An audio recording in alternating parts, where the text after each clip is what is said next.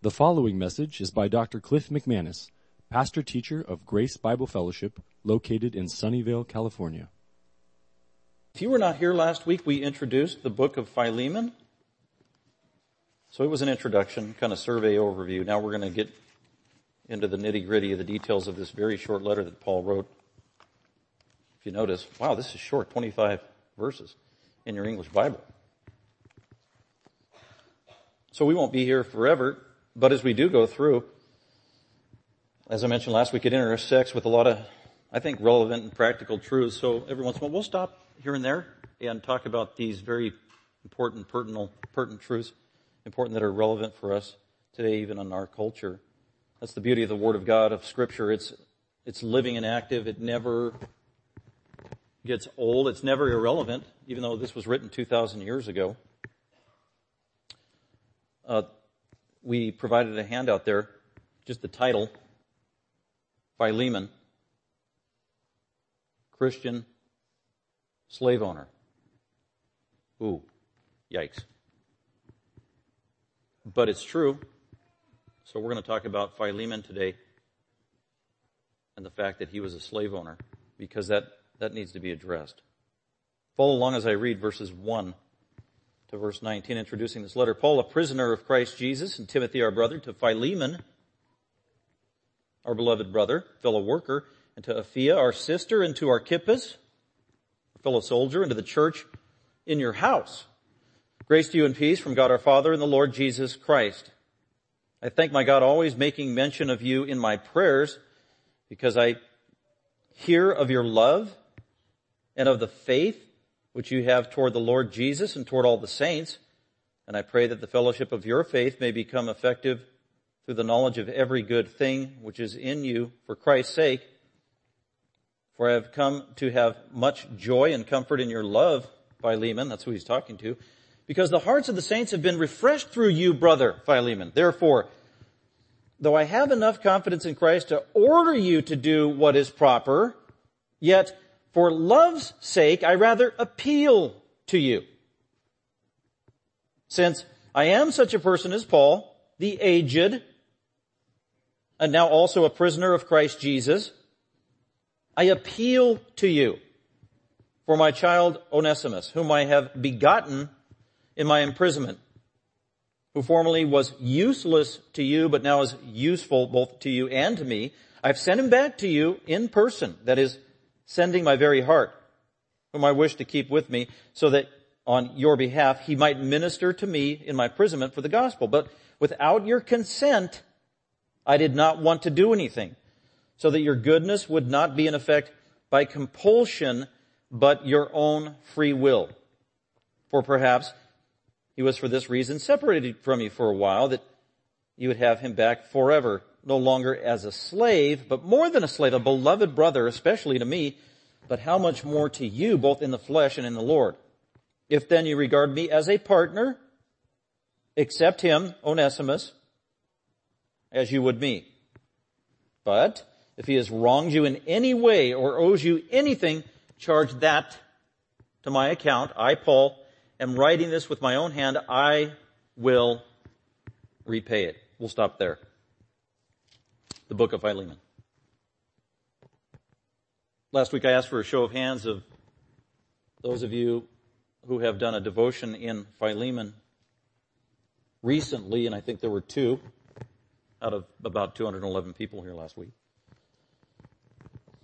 It's one of the reasons why I chose this book. It's often neglected, it's unfamiliar to many Christians, but it's so beneficial, it's so rich.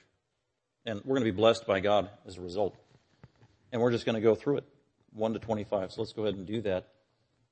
Today I don't really have an outline. It's just because we're not going to get far in terms of the content of the letter, because we need to stop on a couple of important issues here.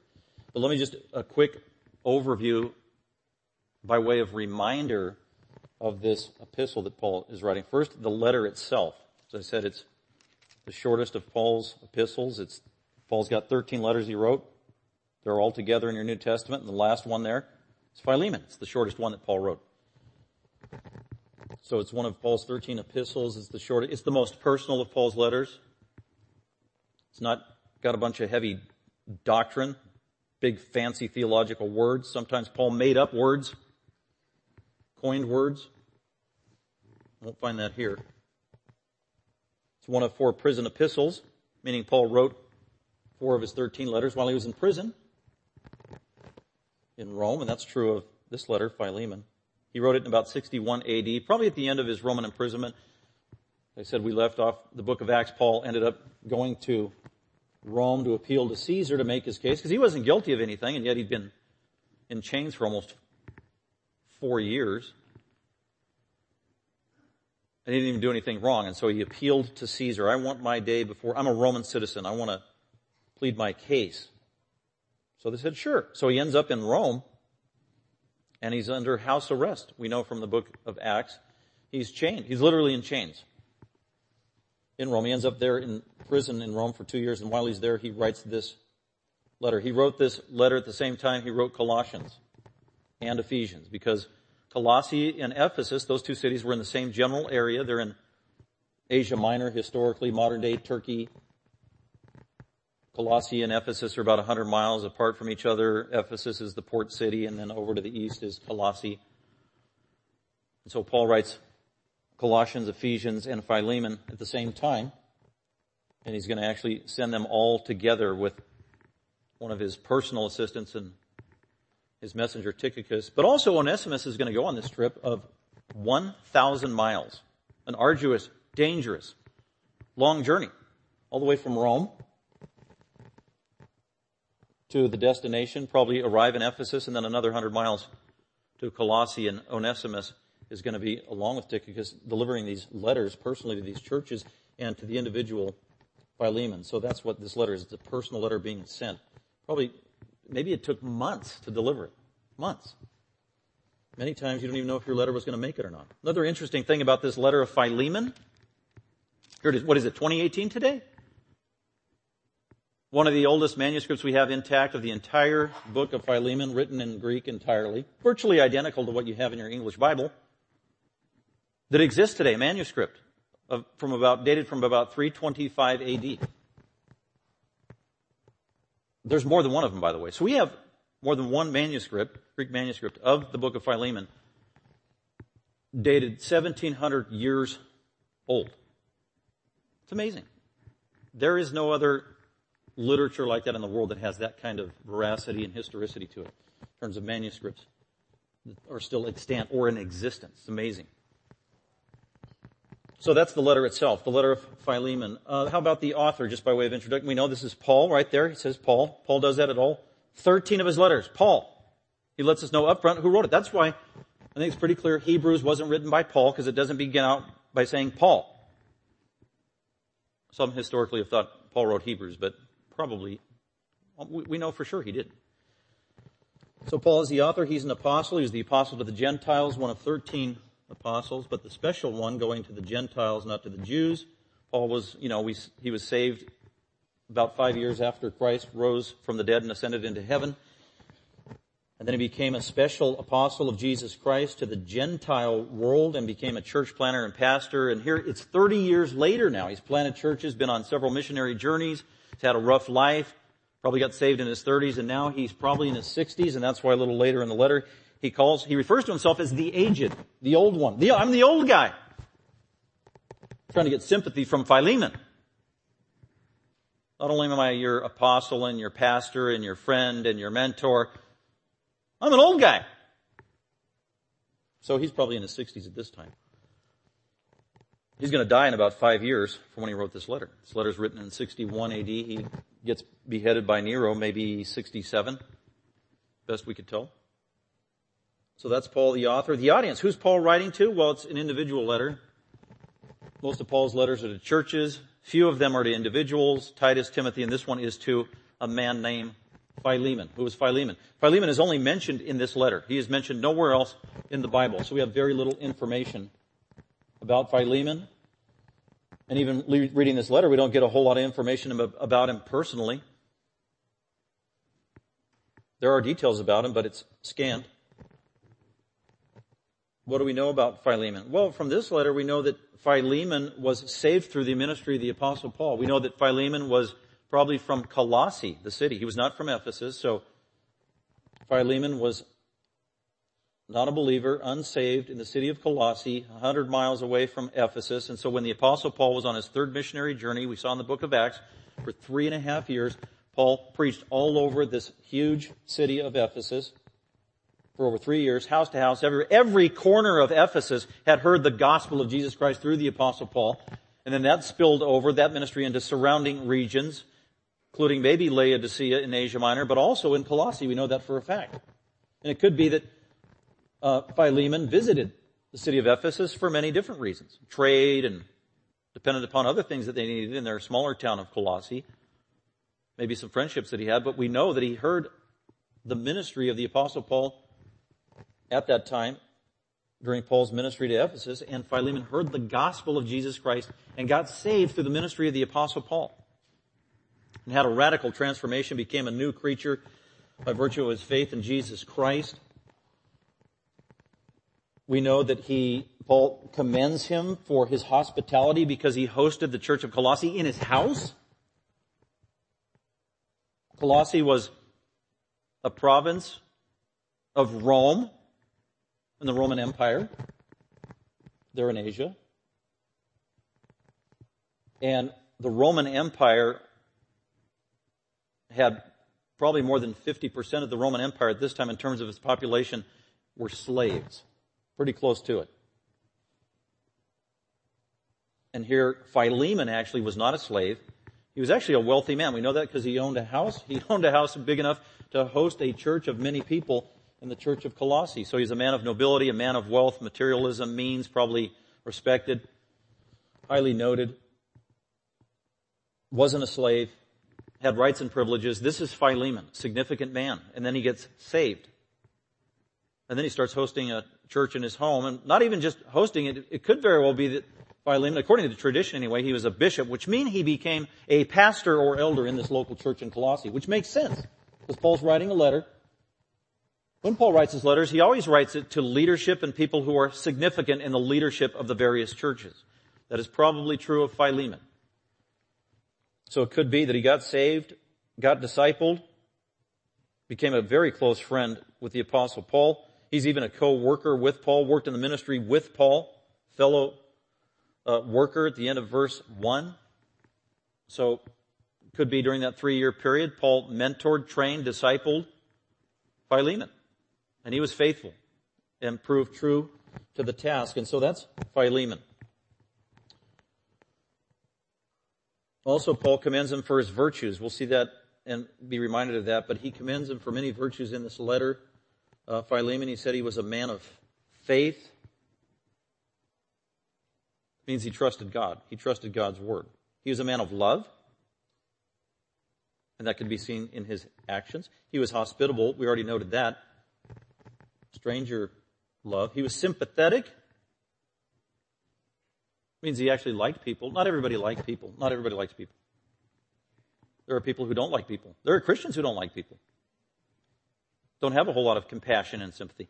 And apparently, Philemon, he hurt in his gut and was sympathetic towards people. He loved people. If he didn't love people, he wouldn't be having people in his home. So he was sympathetic. He was forgiving. That is the premise. That's understood. That's actually one of the main points of this whole letter. He wasn't a forgiving man, supernaturally with the capability to forgive the worst of sinners. Paul wouldn't make this appeal. Paul would not have written this letter. He wouldn't be qualified to be a leader in a church if he's not a forgiving person. And he's being asked to forgive a pretty egregious sin. And we're going to see more about that in this letter. Apparently Philemon is reasonable because of the way Paul's talking to him. Also, you get the impression that Philemon is deferential. He is respectful. He notes Paul's authority. He respects Paul as an apostle, as his pastor, but also as an older man. Philemon is a benevolent, generous person. He's a faithful husband. Apparently, he's got a wife. She's noted early on in the letter in verse 2, Apphia.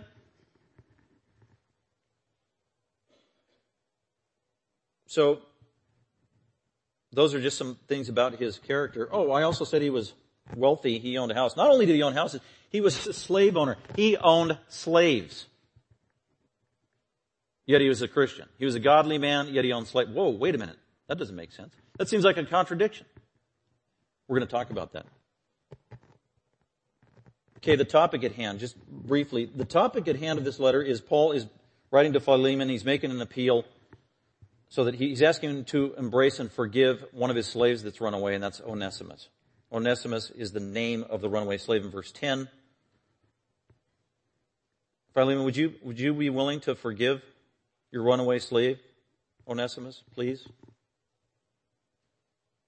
And then Paul gives reasons why.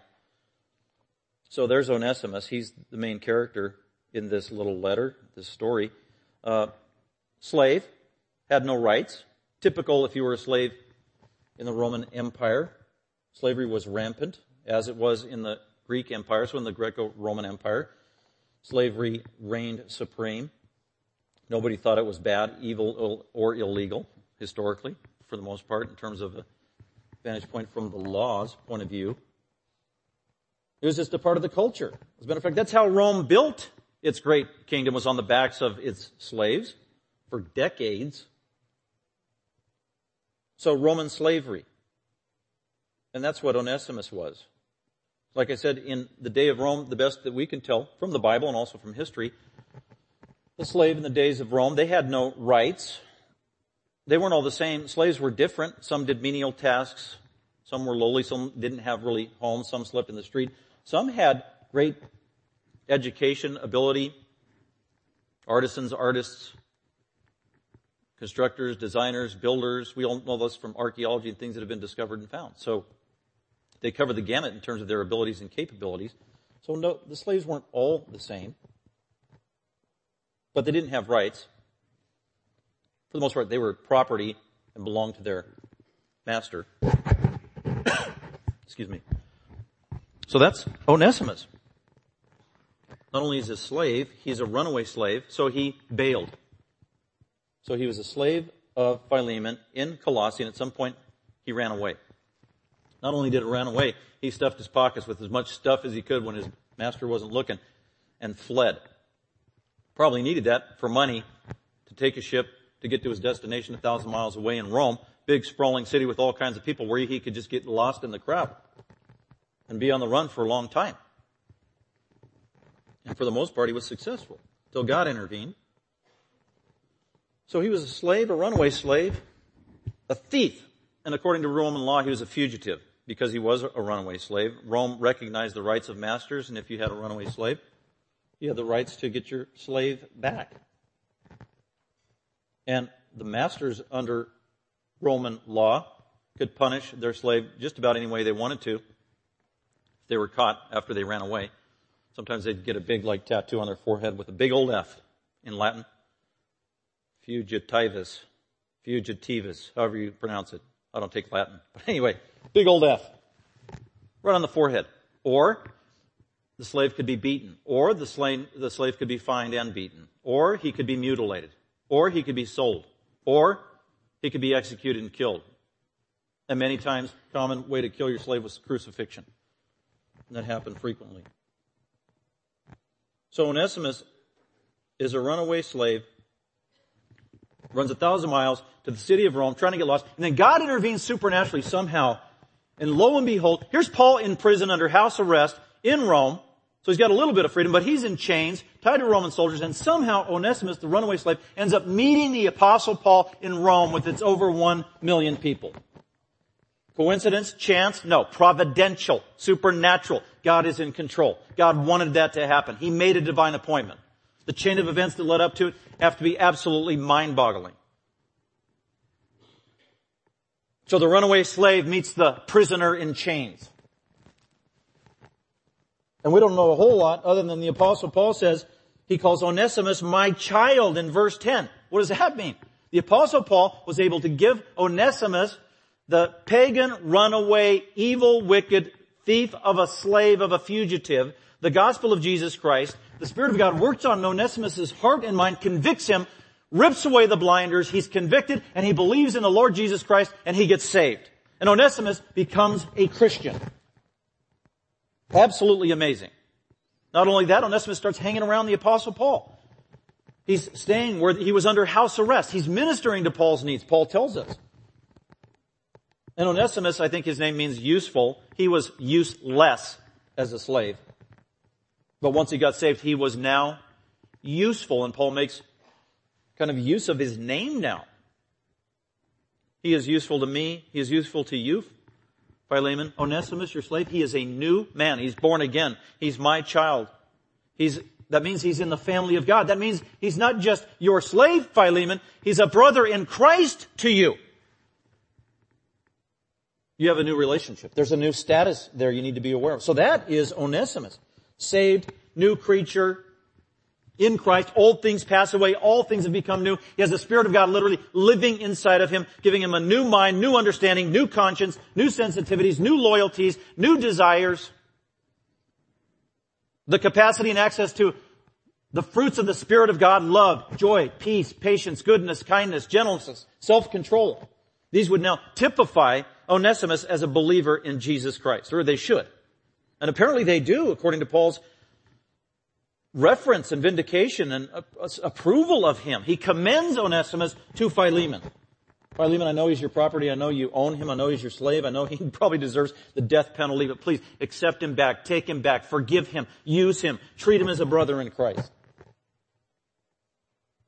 And Paul even makes a greater request than all of those. So, anyway, it's interesting. So the one thing I wanted to highlight this morning, at least to introduce, was in everything that Paul does here in making a request to Philemon regarding the runaway slave of Onesimus, and basically he says, Philemon, so I'm sending Onesimus back to you, and I want you to forgive him. I want you to receive him. I want you to recognize him as a brother in Christ. He's a fellow Christian. Now, what's amazing is what Paul doesn't say in the letter. As an apostle, to Philemon, the Christian slave owner. In this letter. And some people are just baffled. It's like, wow. What did Paul not say? Well, he didn't rebuke Philemon for being a slave owner. How dare you own people? You're a Christian. He didn't do that. He also didn't say, release all your slaves, Philemon, by order of the Apostle Paul. He didn't do that.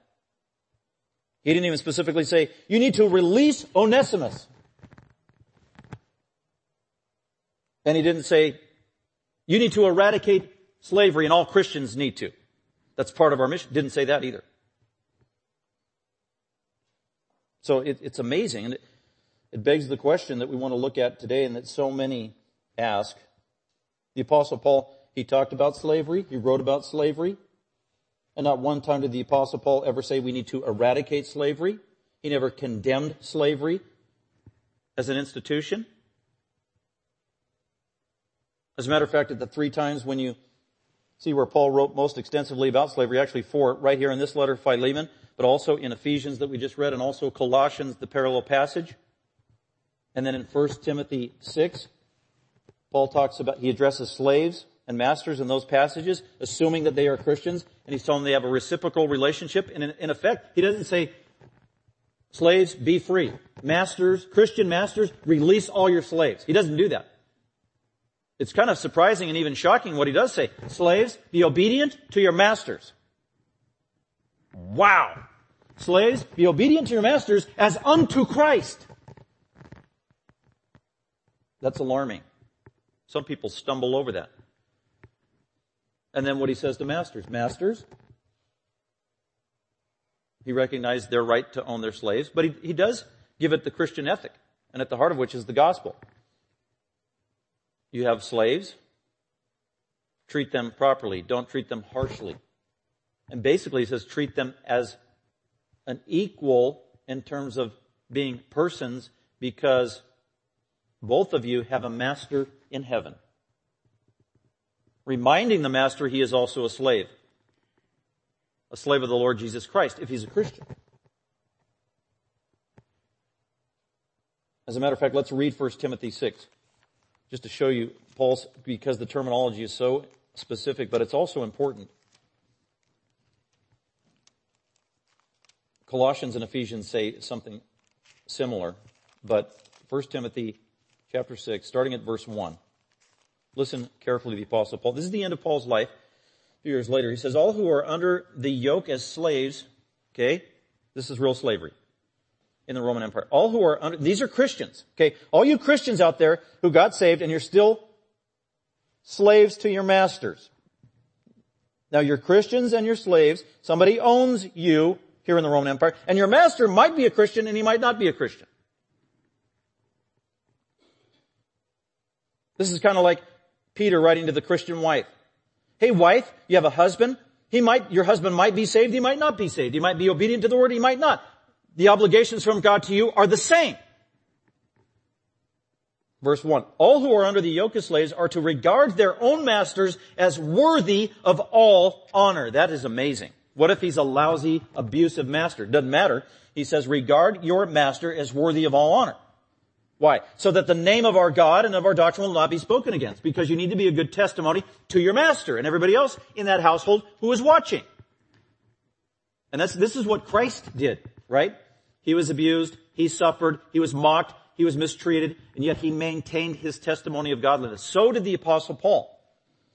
Verse 2, those who have believers as their masters must not be disrespectful to them because they are their fellow brothers in Christ, but must serve them all the more. Because those who partake of the benefit are believers and beloved. Teach and preach these principles, Timothy. If anyone advocates a different doctrine, they have a different view on slavery, they are wrong. They are conceited. They don't know what they're talking about. That's amazing. So nowhere in Paul's epistles does he condemn slavery and say it needs to be eradicated. So this is a tremendous stumbling block to many people. As a matter of fact, it's one of the number one critiques that skeptics, atheists, people who want to bash on Christianity, this is one of the arguments they go to immediately to malign Christians and try to undermine the Bible, and also to point out that the Bible is archaic and just downright wrong. Because everybody knows that slavery is wrong and evil. And yet, your New Testament, your Bible, the Apostle Paul, condones slavery and doesn't say we need to eradicate it. This reminds me of whenever I have the privilege to go and do an apologetic seminar, which I recently did in Florida about 3 weeks ago. It was a Friday and Saturday. And it was on apologetics, defending the faith. And so I teach and I explain principles, but I like to turn it around and make it interactive. And so I like to get the audience involved. And usually they're all Christians.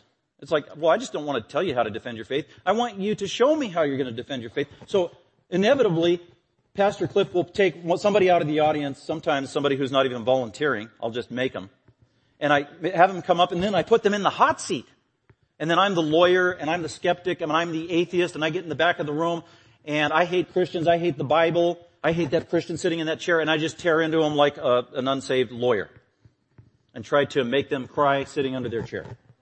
And usually it's just I will pick one issue, one popular critique of Christianity, and some guy, it was, I think, when I did this in Ukraine, he called me Joe Skeptic.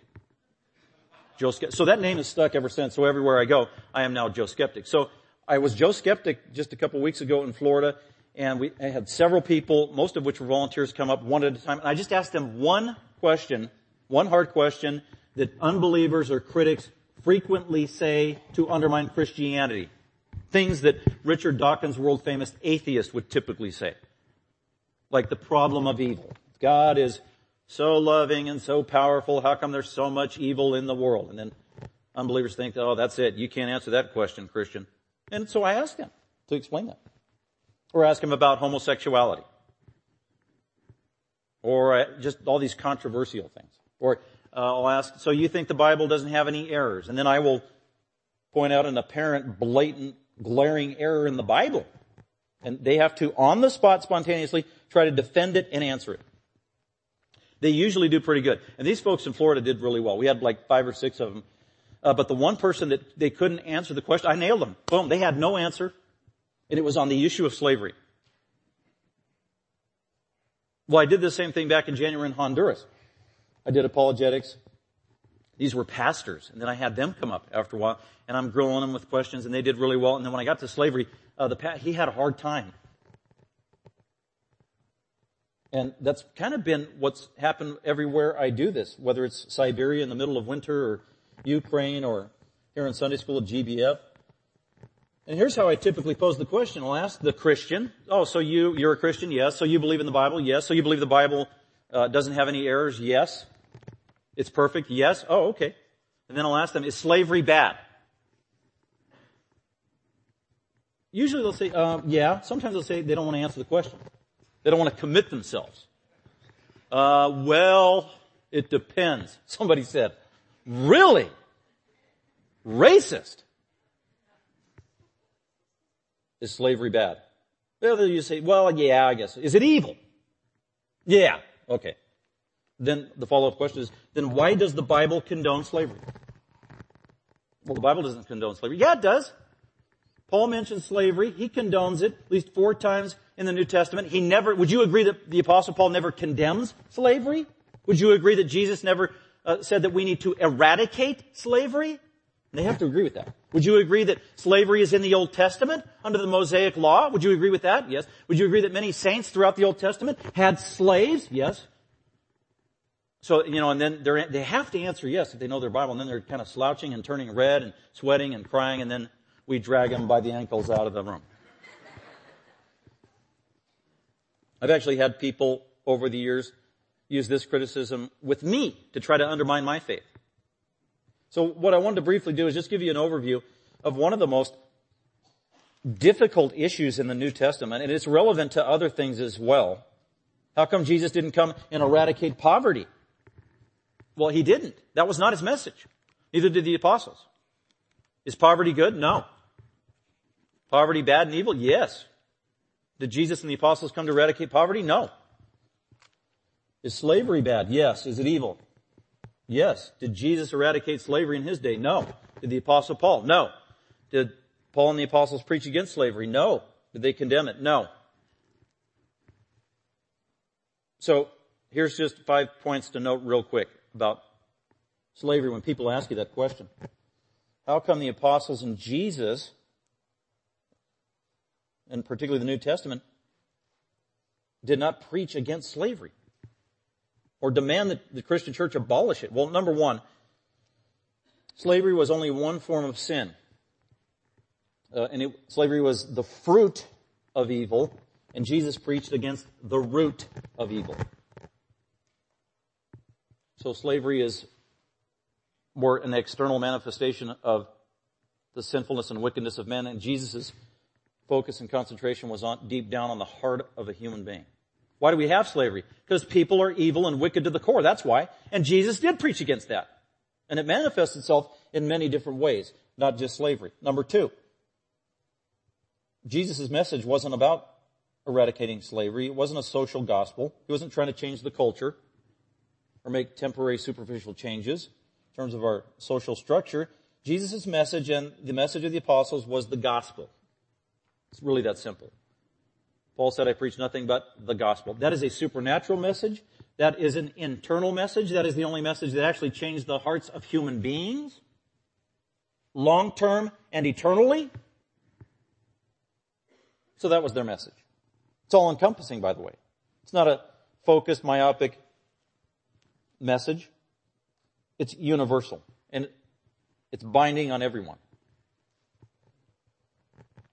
Got to the heart of the human condition and the human problem. Number three, you need to say that all slavery is not the same.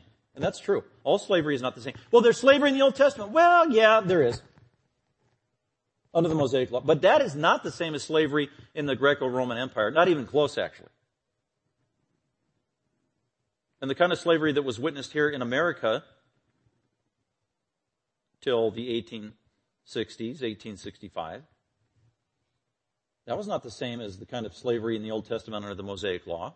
And there were some differences between that slavery and even Greco-Roman slavery in the days of the Apostle Paul. So that you do have to say that not all slavery was the same. You have to point that out, and you have to know your history. You can even show it from the Bible. Not all slavery was bad. That's number 4. Not all slavery was bad. Now that might shock some people, but there is a context to it. The slavery that is talked about under the Mosaic Law, under Moses, and the conditions of it is not bad. And we'll explain why in just a second. Most slavery, as we know it throughout history and even today, is bad. It is evil.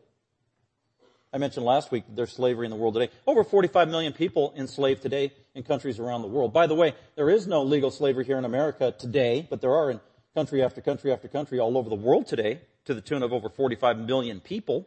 Mentioned India has over 18 million people in some form of slavery today. China, over 3 million people in slavery today. Russia, over 1 million people in slavery today in various forms. And on it goes. Guatemala actually is on the top of the list in terms of the percentage and per capita of people in that small country who are in slavery today.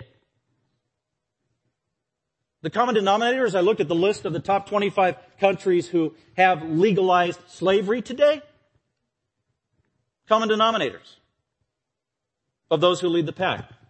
They're either communistic countries, pagan countries, or Islamic countries. A country that has been influenced over time with the majority of true biblical Christianity has put restraints on or even eradicated institutional slavery, the United States being one example. So much so that we codified it in our Constitution in one of our amendments in 1865. So not all slavery was bad. And we're going to talk just about what some distinctions about Mosaic slavery that made it different. And then number 5, not all slave owners were bad. See, that's really the key. Not all slave owners were bad. Some slave owners were good, actually. Philemon is one of them. Philemon was a godly man, yet he was a slave owner. How can this be? This doesn't fly today in this day and age here in American culture. If you're watching the news, see what happened Friday, right here in America, Friday the 13th, on the 275th birthday of Thomas Jefferson, 3rd President of the United States, author of the Declaration of Independence, co-author of the Constitution of the United States. Thomas Jefferson used to be revered and respected for the 200 plus years of American history here as a founding father of the liberties and freedoms we have in this country. Started an institution, the University of Virginia, where his big statue sits on the campus there, and every year, Friday, I think it's not Friday, but on the 13th of April, he is honored as a founding father, but also a founder of the University of Virginia. And so this past Friday, just a few years ago, his statue was defaced with spray paint and everything else, calling him a racist and a rapist and all this stuff. And they're trying to tear a statue down, as they've been doing for the last 6+ months of all these so-called slave owners that are the founding fathers of America, just smashing their statues, and we need to tear down all George Washington statues and Thomas Jefferson and all the rest. Indiscriminately. When, well, not all the founding fathers were slave owners. And number 2, even those that did have slaves, they weren't all the same. Some were evil and wicked. Some were not wicked. Some who owned slaves actually wanted to abolish slavery. So there's a historical context that needs to be understood. Because in the days of Thomas Jefferson, if you've got, your next door neighbor's got 20 slaves and he's just an evil, wicked man to the core and beats his slaves to bloody pulp and even kills them, and then you're a Christian next door and a wealthy person, and you have a heart for people, and you know the love of God, and you believe that every human being is made in God's image, out of a heart of compassion, you might want to try to buy some of these slaves and bring them into your house to protect and nurture. And that's actually a historical reality. That's what some Christians did. But that is also true of Philemon as the man of God. So, just a quick overview. Let's look to the Old Testament in slavery. You can't be naive. You can't, as a Christian, you can't ignore it. You can't lie. You can't be deceitful. When unbelievers or skeptics say, hey, Christian, why does the Bible not condemn slavery? Why does it endorse slavery? Why does it allow for slavery? Well, the Bible doesn't allow for slavery. Yeah, it does. Here's a quick historical survey. The first instance of slavery in the Bible is in Genesis 15, verse 13, in the days of Abraham. So this is like 2160 BC. I'm not going to read it, but I'll just basically tell you what it says. So God calls Abraham. He's going to make Abraham a great nation.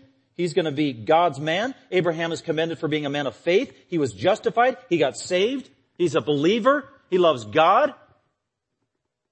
And in Genesis 15, God warns Abraham and says, you know what? Your descendants, the Jews, they're going to be enslaved for 400 years. It's going to be brutal. It's going to be wicked. And we know that happened. So that's the first mention of institutionalized slavery or the slave trade, Genesis 15.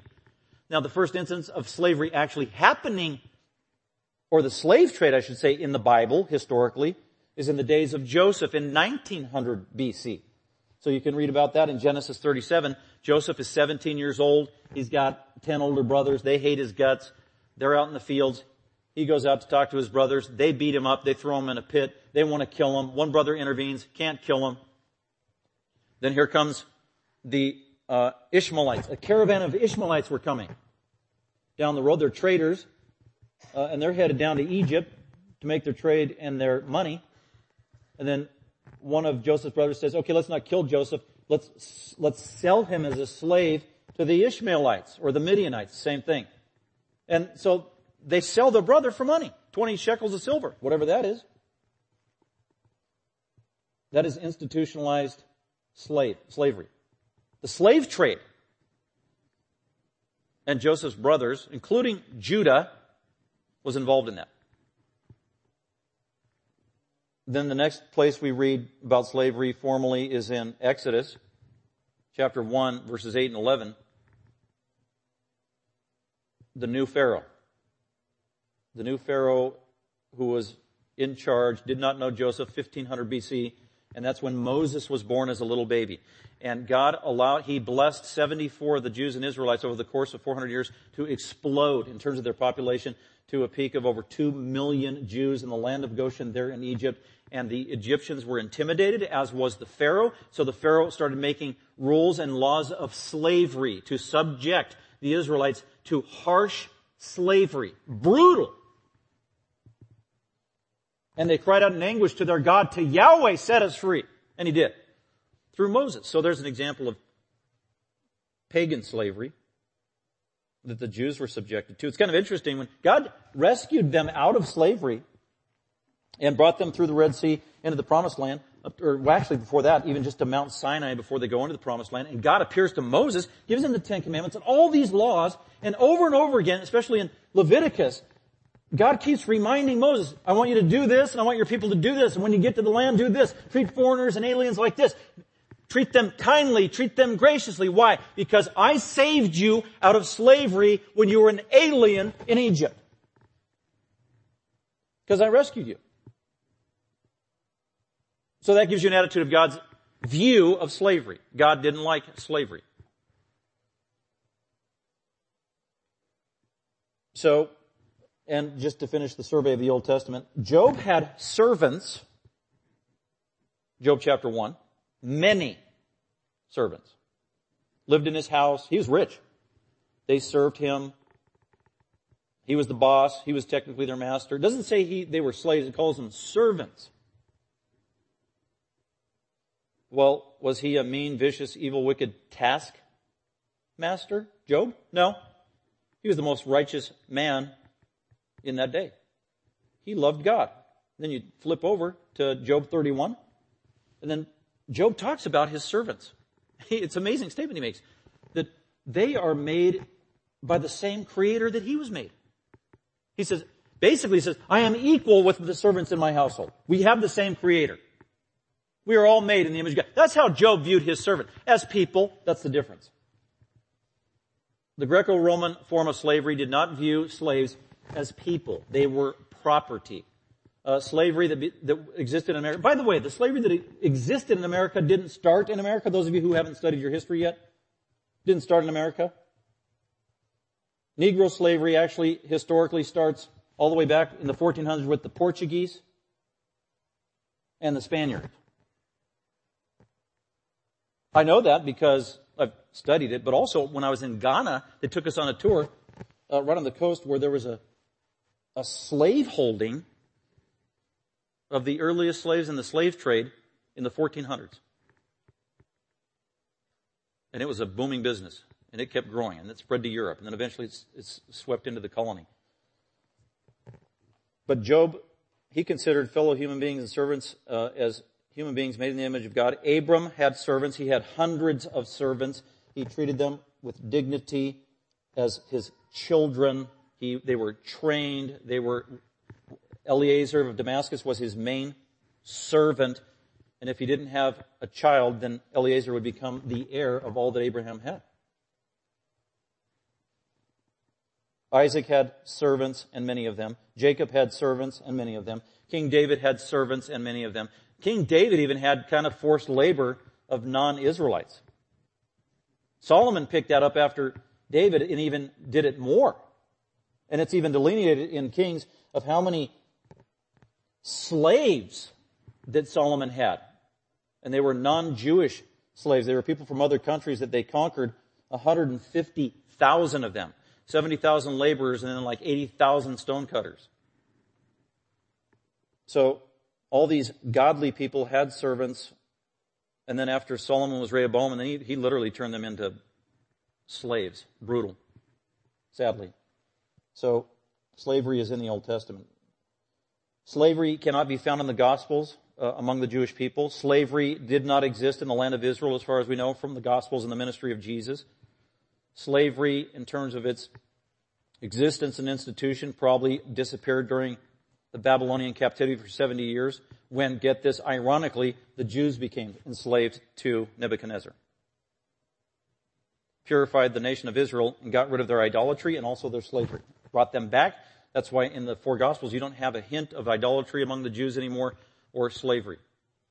They became a purified people from that respect. But you do have it in the Roman Empire, where Israel is a part of the Roman Empire. That's why it still exists. And the closer you go to Rome, the worse it is. The more preponderance of slavery you have. The estimates are that 1 in every 3 people in Rome, of the million people there, or million plus people, 1 out of every 3 was a slave in the city of Rome. In the whole Roman Empire, 1 out of every 5 was a slave in that day. In these Greco-Roman pagan cities and towns. And you had, in all the major cities, starting with Rome and all the hubs of business throughout the Roman Empire, had slave markets. Vital, ongoing, money-making slave markets, just like you see on television. If you've never seen Roots, the miniseries, you need an education. Go on YouTube, rent it, whatever you need to do. Watch it. I would just recommend it. Much of it is very realistic of the abomination of slavery and actually what went on in our day, but also historically in Rome by way of parallel. So that's just an overview. And then you get to the New Testament. Even though that slavery didn't exist among the Jews, Jesus did make reference to slavery a couple times in his parables, especially Matthew 18 in particular. But the kind of slavery he's describing wasn't Jewish slavery. It was clearly has to be the kind of slavery in the Roman Empire. You got a Caesar, a king. He's in charge. He reigns. He rules. Everybody else is subject to him. And Jesus used a parable or a story in light of that institution called slavery. So now I want you to look as one example, one case study. Just go back to in your Old Testament, the Ten Commandments, Exodus chapter 20, and then in Exodus chapter 21, right after giving the Ten Commandments, God makes a comment about slavery, God's view of slavery. And there are many passages you could go to in the Pentateuch, starting at Exodus 21, and you could go to Leviticus 25, Deuteronomy 15, and several other places. But this will suffice. This will kind of illustrate God's attitude regarding the kind of slavery that was under the Mosaic covenant. Moses didn't institute slavery. It already existed. What God was trying to do was manage it and bring humanity to it and the dignity of the human being to the institution. And even freedoms that were unknown to the pagans. So let's look at Exodus 21 verse 2. If you buy a Hebrew slave, okay, Moses, tell your Jewish Israelite people, if you buy a Hebrew slave, if you buy a fellow brother, a fellow Jew into slavery. Now what you need to know from other passages, all slavery that went on between Jew and Jew, Hebrew, Israelite, was voluntary. In other words, one Jewish man, he's married, he's got all kinds of kids, can't pay his bills, he's in debt. Oh, you know what, I'm going to go to so-and-so across the street and I'm going to voluntarily subject myself for a certain price and become his servant. That's what he's talking about. This is not the slave trade. This is volunteer. We know this. This is clear from all the statements. If you buy a Hebrew slave, he shall serve for 6 years. That's it. On the seventh year, the seventh year was a Sabbath. He shall go out as a free man without payment. There it is. Already you see the difference. If he comes alone, he shall go out alone. If he is the husband of, see, he gets married or he's got a wife, you recognize their marriage as a legitimate, bona fide, godly marriage. Then his wife shall go out with him. Verse 4, if his master gives him a wife, and she bears him sons or daughters, the wife and her children shall belong to her master, and he shall go out alone. Ooh, that's weird. Verse 5, but if the slave plainly, get this. So the slave serves as a servant for 6 years, his master, and then it's not like, oh, I can't wait to get out. Here's, year 6 is coming up, Jubilee year or Sabbath year, and I'm going to get out of this relationship. There were actually the possibility that a slave could come to love his master and appreciate him so much that he didn't want to leave. Well, I serve here and I got a great job and I've got a massive palatial room and all my needs are taken care of and my master's taking care of my whole family and my grandma and I really appreciate that and I don't want to get booted out. Man, I want to stay here and he treats me well and I get to watch the 3D screen and who knows what was going on. So much so that verse 5 he says, get this, the slave plainly says, I love my master. I love you. My wife and my children, I will not go out as a free man. Master, can I stay? Please, please. And my whole family, can we stay here? Can you pay for our college? Please.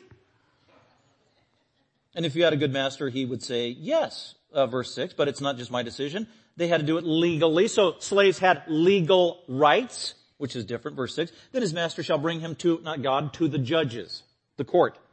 And they would lay out the case. Then he'd get a ruling. And they would legitimize the transaction. Okay, you are allowed to stay. It is totally legal. I won't be falsely accused of keeping you against your will because it's the 7th year of the Sabbath and you're still living at my house. We have a certificate right here from the judges, and they're imprimatur, that you are legally mine, willingly staying here. That's what it's talking about. And then he shall bring, get this, he shall bring the willing servant or slave to the door or the doorpost, probably of the master's house, front door, the entry. This is kind of weird, but it's symbolic. And his master shall pierce his ear with an awl. In other words, punch a hole punch. Boom! Through his ear into the door. Showing the finality, the permanence of their relationship to his master and his home. Then there was a huge mark left over, a pierced ear of the man slave, so that everybody knew. Oh, okay, so you belong over there. Okay. That was legal. And you wanted to do it? Oh. Wow. Awesome. That's what that was all about. Then 7 through 11 talks about a female slave, and in the end it's preserving her rights so that she is not misabused and taken advantage of, especially with regard to her basic needs in life. That's verse 10 and 11. Food, clothing, housing. And then if they decide they don't want her, or if they can't sell her to a foreigner, if they try to sell her, no, you have to let her go free. So these are amazing. So that's just one example of many other examples of the freedoms and the rights that those who are slaves, by the way, a Hebrew technically wasn't supposed to call his Hebrew servant a slave anyway. That was categorically condemned by God. Slaves, by the way, according to the book of Leviticus, they were protected with capital punishment. You couldn't, if you were a slave owner, you couldn't kill your slave. If you had a Hebrew slave or a foreigner slave, you couldn't kill your slave. If you did, you got the death penalty. Because God was showing the value of every human being. Made in the image of God, every human life is sacred. And God protected that in the Mosaic law. You couldn't beat your slave. If you hit your slave and they lost their eye or a limb, the slave was immediately set free. So this is radically different than slavery that we're accustomed to and what we know about. So going back to the Apostle Paul and Philemon and that kind of slavery that existed, it was an evil, embedded institution in the Roman Empire as a part of the fabric of the culture. The Apostle Paul, he couldn't change it all by himself. He was an outsider. The Apostle Paul, going from Roman province, Roman city to Roman city, nobody knew who he was. He was an outsider. He's all by himself. He doesn't have guns. He doesn't have ammo. And if he went into all these cities trying to overrule slavery, what would happen? He would be arrested immediately as a vigilante for insurrection and then thrown into the prison like he was in Acts 16 in Philippi, where he was falsely accused for insurrection. They'd beat him to a bloody pulp and kill him if they had to shut him up. God only started out with 13 apostles and a small minority of believers. God knew, if we're going to change this system, expose this evil, wicked system, we're not going to do it from the outside with superficial means. We're going to do it from the inside. We're going to address the human heart with the root of the problem and not the fruit of the problem. The sinfulness of every human soul born into this world.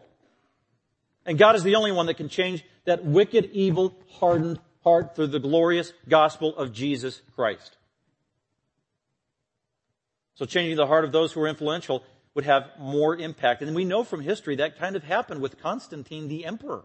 Just changing one emperor's heart with the truth of the gospel had an impact on the entire empire and culture, and it reverberated all throughout history for 1,700 years. Really.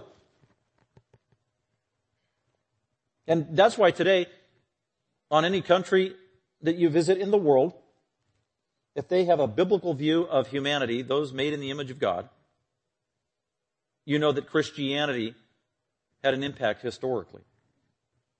And that's what happened here in the United States. That's happened in other countries. It happened in the United Kingdom with just one man, William Wilberforce. It's amazing. So let me close with this issue of slavery. I just hopefully that was helpful for you of understanding slavery and God's view of it and how it's not all the same. Let me close by saying that you are a slave. Did you know that you are a slave? Whether you are a Christian or not, you are a slave. I am a slave. And did you know that when you die, you will be a slave? Did you know that you will be a slave for all eternity, no matter who you are today, what you believe? It doesn't matter if you believe it or not. You might be sitting there thinking, well, I'm not a slave to anybody. Well, you know what? Then you sound like the Pharisees and the Jewish leaders in John chapter 8, because that's exactly what they said to Jesus when he said they were slaves. And he said, anybody who commits sin is a slave to sin. But if you believe in the Lord Jesus Christ, who is the greatest master, he is Lord, he is sovereign, he owns people, he owns souls, but he's perfect, he is sinless, he is loving. He's the master. If you know him, you are his slave. If you know Jesus Christ and believe in the gospel, you are no longer a slave of sin. If you know Jesus Christ as a Christian, you are no longer a slave of the devil. If you are not a Christian and you don't believe in the gospel of Jesus Christ, you are a slave to sin. You are a slave to fear. You're a slave to death. You are a slave to Satan himself. You're a slave to eternal condemnation in hell forever. Hebrews 2:14 and 15 and many other places. And yet when you believe in the gospel of Jesus Christ, that he was the God-man, that he died on the cross as a substitute for sinners, all those enslaved to their own sin and condemned to hell, that he died as a substitute for you. He paid the penalty and absorbed the wrath of Almighty God, the Holy Father. He died, he was buried, he rose again from the dead, conquering death, conquering that kind of evil, wicked slavery. And then you cry out to him and ask him to save you. Ask him to be your Savior. Ask him to transform you. Ask him to forgive you of your sin. Ask him to adopt you into his family, where you become a child of God, but also a slave of righteousness, a slave of obedience, a slave of holiness, a slave to Christ the Master. And we go all the way into the book of Revelation, into eternity future. Revelation 21, Revelation 22, all who go to heaven, they only get there by believing in the Lord Jesus Christ and his glorious gospel. And even when you get into heaven, where it is perfect, slavery or servanthood is not banished. We will all be servants of our glorious God and Jesus Christ for all eternity, and it will be a blessed reality. Let's go ahead and pray. Father, we thank you for, again, today and a time to be with your people and a time to look to your word. And there's so much in Scripture on any given topic, and that's true of this whole issue of slavery. Physical, sinful slavery, and spiritual, righteous servanthood. And God, thank you for those of us who have come to know Lord Jesus Christ as our elder brother, as our Savior, as children of God, and at the same time willing servants to you, the perfect Master. Continue to sensitize our hearts that we will have submissive hearts and attitudes towards you. We will be typified by obedience to you in all things, that you might receive the glory, that we might be blessed, and that others might receive a clear testimony of your grace. We pray in Christ's name. Amen. Thank you for listening. Dr. McManus is an author, seminary professor, and pastor teacher of Grace Bible Fellowship. For more information about Grace Bible Fellowship, please visit our website at gbfsv.org or call us at 650-630-0009.